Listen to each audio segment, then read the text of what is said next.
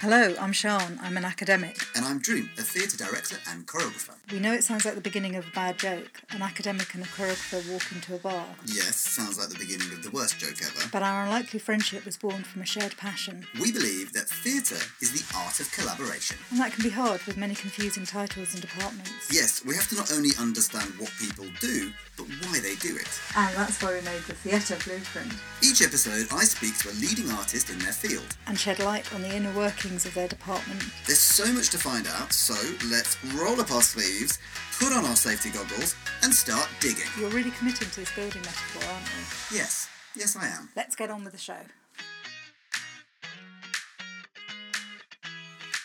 I'm so excited about speaking with today's guest, as I know she's going to shine light on one of the most important and often misunderstood roles within theatre making. Welcome to the Theatre Blueprint podcast, Barbara.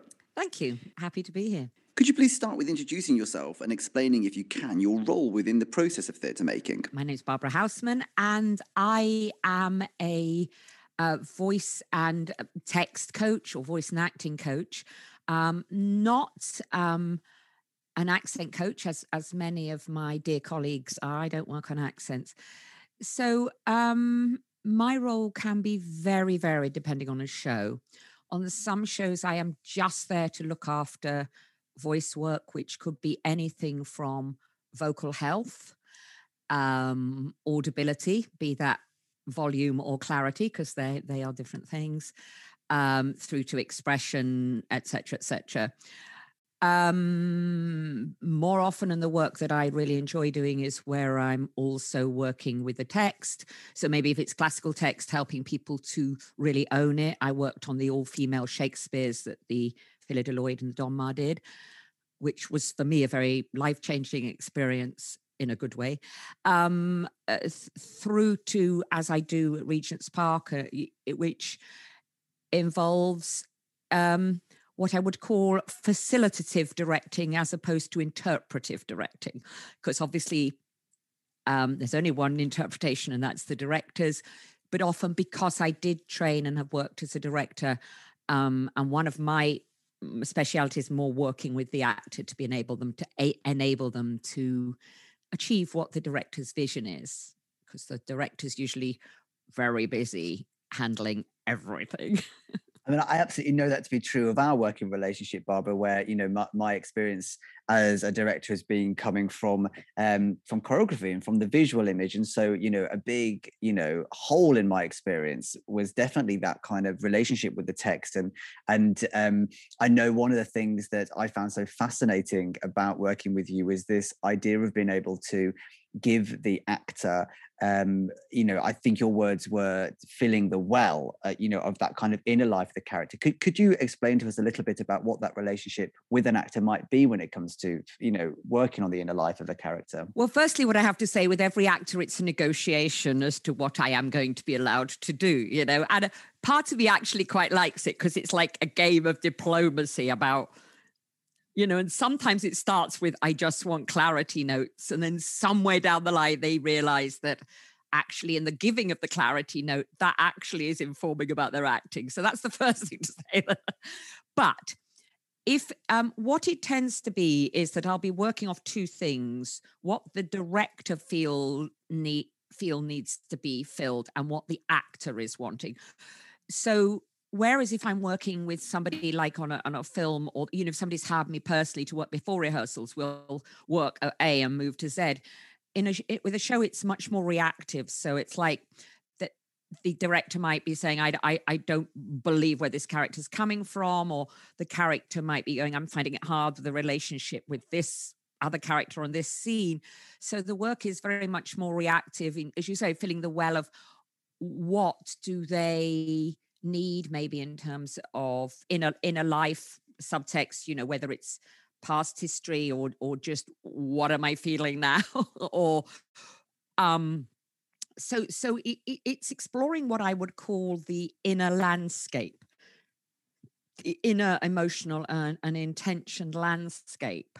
I suppose, put it like this, maybe this helped. Mike Alfred's, a wonderful Mike Alfred's. From him I learned, although he says, I never said that, but from him I learned that in life we improvise based on two sets of skills, two sets of rules. the rules about ourselves, whether we cry in public or not, whether we show anger in front of people or not, and the societal rules. It's fine to wander into a supermarket at the beach in a bikini. Probably not fine in the middle of, an urban setting. It's fine to be naked on a nudist beach. It's not fine to be naked anywhere else.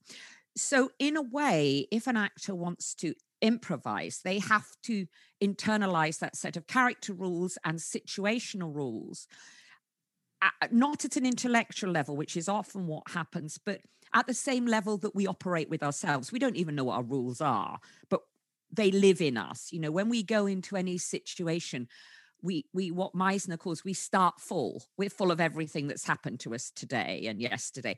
So in a way, the filling of the well is doing whatever is necessary. And it'll depend. Some actors want to do a lot, and some actors just need a very light touch of things. So it's not always do the same thing. Yeah, I mean, it's such a fascinating and nuanced dialogue to be had, isn't it? And I know that one of the things that I really valued in our working relationship was your ability to see into my aspirations as a director, and you interrogated me in just the most kind of brilliant and nuanced way that never made me feel like I wasn't able to do the thing you're asking me to do.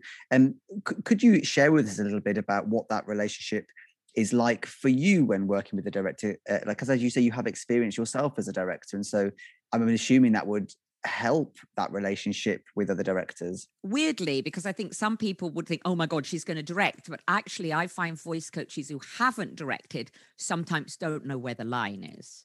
Whereas I have a very clear line. If I was directing, what would be acceptable or not from a voice person. So for me, I have a clear sense that it has to be their vision. So I will prepare very differently if I'm working. I won't decide on a vision. I got to stay empty, and I want the director to fill me, pour their vision into me so I can feel it and make it mine and really understand, and sometimes I have to go back and go, can I just check again about this and where you're going with this? So it's really on a feeling level, really understanding that. And so, of course, it's great when directors actually talk to me. It's much harder when they don't want to communicate. And I'm trying to guess from the actors and go, what did the director say to you about this? And sometimes they're like, nothing. And I'm like, no, they must have said something. But more and more directors, so it's really about listening to the director, really taking that vision in, and then questioning sometimes when you're not clear, which I know also from my point of view as a director helps the clarity, because, and it's a way of questioning that isn't at all judgmental or attacking. It's just, I'm curious. I want to understand more about that. So I suppose it's that kind of dialogue, and then going back and going, okay, did that work get us near where you want to be? And sometimes saying, look, I'm seeing this is coming up. Is this what you want here?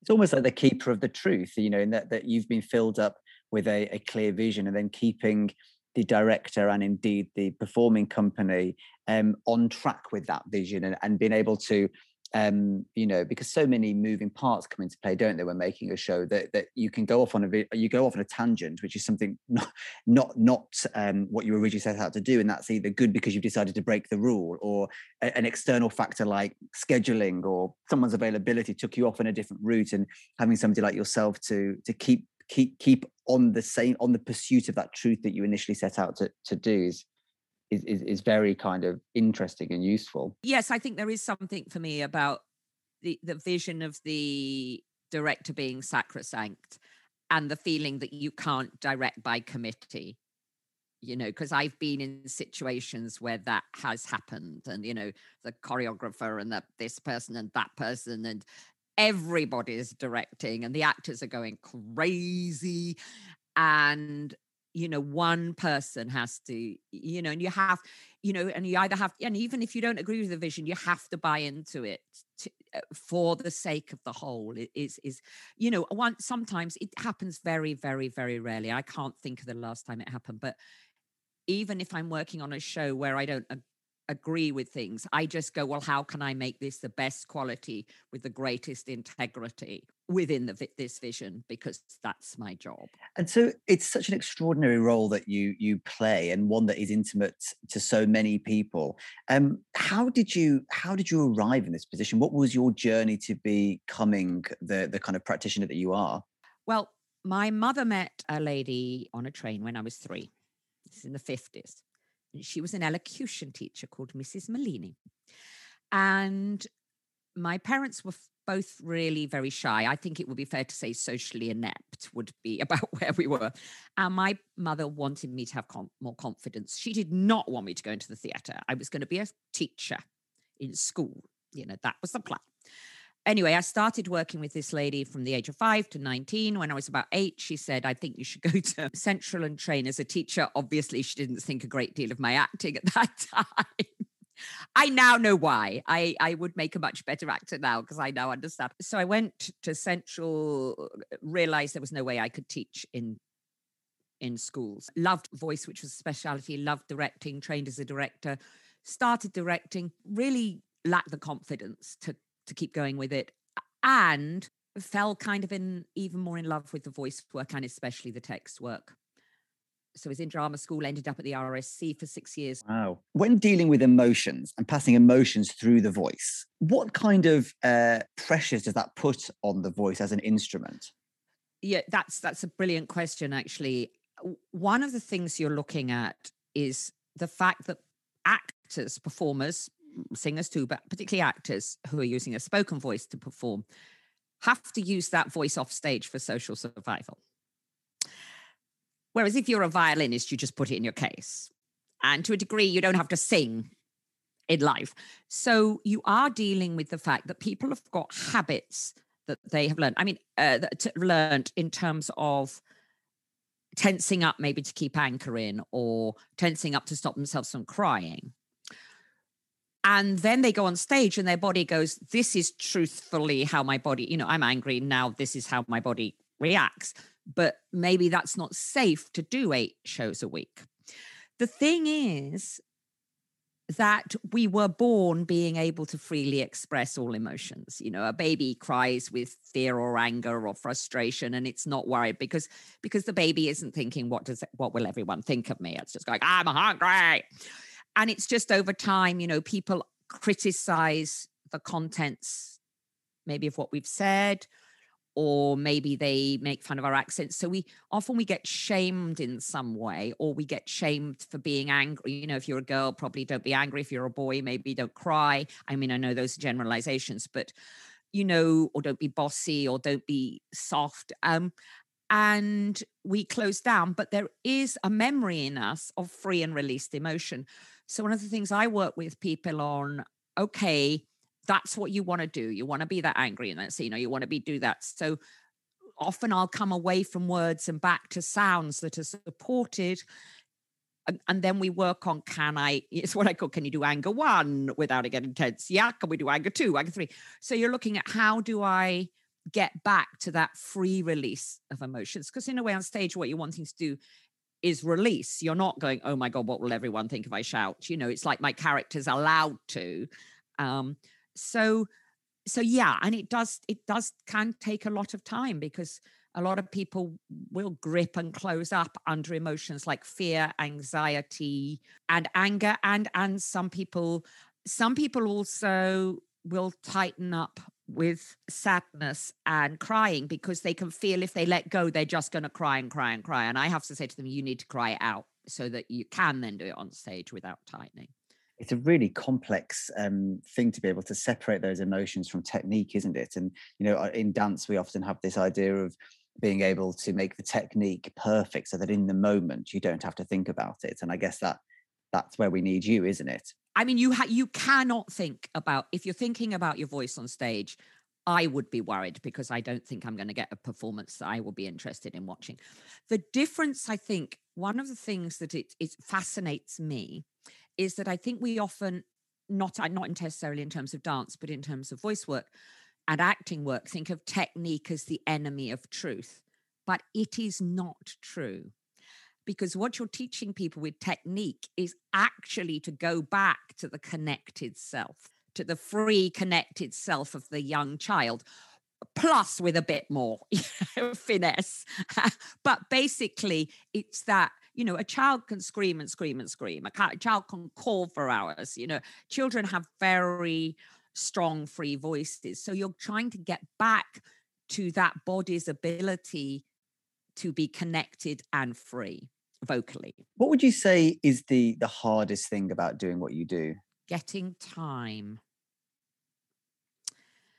It's always, everybody else seems to get time, and I've even had a director say to me, yes, I know you need time, but, we need to do the costume fittings and wig fittings. And part of me is like, well, yes, but if you can't hear them, I don't really know, so it's hard because even with directors who really value my work, it's difficult because so many other calls and time, and that's the biggest time.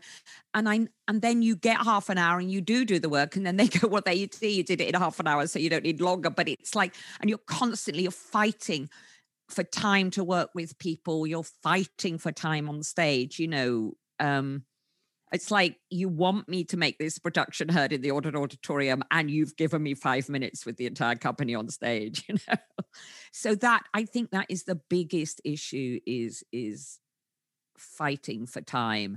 And I do have compassion for the fact that it is not easy and there is not enough time. And I have won some battles, like, no, you can't take people out of a voice session to have costume fittings, because that suggests we don't need the session. Neither we do or we don't, and I have won that battle. But yeah, that's the biggest problem. And you're able to say all of that with such a great sense of humor. So could you also tell us what is your favorite part about your job? So much of it. It is working with actors and with the rest of the creative team. I'm a collaborator. When I was in drama schools, I always wanted to collaborate with the movement teacher and with the singing teacher, because so it's the collaboration and the sense of, working together. It's like all the good things about having a full-time job with none of the bad things, because you're together for 6 weeks. It's great, but you never get to the point where you get on each other's nerves. You know what I mean? So it's the collaboration. It's the joy of, I just, every time I walk backstage at the theatre, right, it's still magic after 40 years. I just love it. So it's also painful when you've poured your heart and soul into something and it's not working. That's deeply, deeply, deeply painful. And you're sitting there going, oh my goodness, I'm not sure I want my name anywhere near this. Doesn't happen very often. Doesn't happen hard. Barbara, as ever, I could just listen to you all day, and I think we could do an entire podcast just listening to you talking about the work that you do. So thank you so much for spending the time with us today. And I know there'll be a lot of people who are, really fascinated and interested in the work that you do. So thank you. Not at all. My pleasure. So yeah, another fascinating conversation, Drew. Thank you so much. I thought what was incredible in that was her insight into the range of things that have to happen in a show for it to be healthy. And I think coming back to these notions of well-being and health and everybody's responsibility in it, it's so powerful. So I really love that. And I thought what was really interesting was her awareness of where her role begins and ends. It sounds such an obvious thing, but I think possibly we both work with people where you want to do more or you think there could be more, but she's really, when she's doing the voice work, she's really clear when she's not being a director and how she's enhancing that role and how she's also enhancing the performers' roles and abilities. I think that's right. For me as well, I think what is really fascinating about listening to Barbara talk, and indeed having the sort of pleasure of working with her, is that the work and the energy and the goodwill sort of goes both ways. It's not just a position that is to facilitate the acting performance or the actor's relationship with the audience and indeed clarity of information. It's also about refining exactly what the director is asking of the actor. And so the process through which Barbara takes a production, the energy is passing in both ways. And this idea of it being a healthy process, sort of physically and emotionally, it also really, as you say, this idea of well-being, it's also the well-being of the production, the way that it's created. And so that idea of the sort of circularity of that information being passed between people and helping not only the actor be able to sort of physiologically give a clear idea of what they're trying to say, it's also making the director be very clear about what they're trying to translate to the actor. So it's sort of so multi-leveled. And again, it's one of these positions where I think a lot of people might not have ever been aware that somebody like that works within the arts industry, and yet they're so pivotal to the entire sort of experience for the audience and indeed for the performer and the director. And I think it takes us to, which I guess everything does, that balance of technique and interpretation, because it isn't her just doing a technical thing to get people at their best to be able to smash a run or be in the right condition for whatever it is that the director wants or the audience needs. It's way beyond that. There's empathy, there's reflective use, it's everything you're saying about that energy.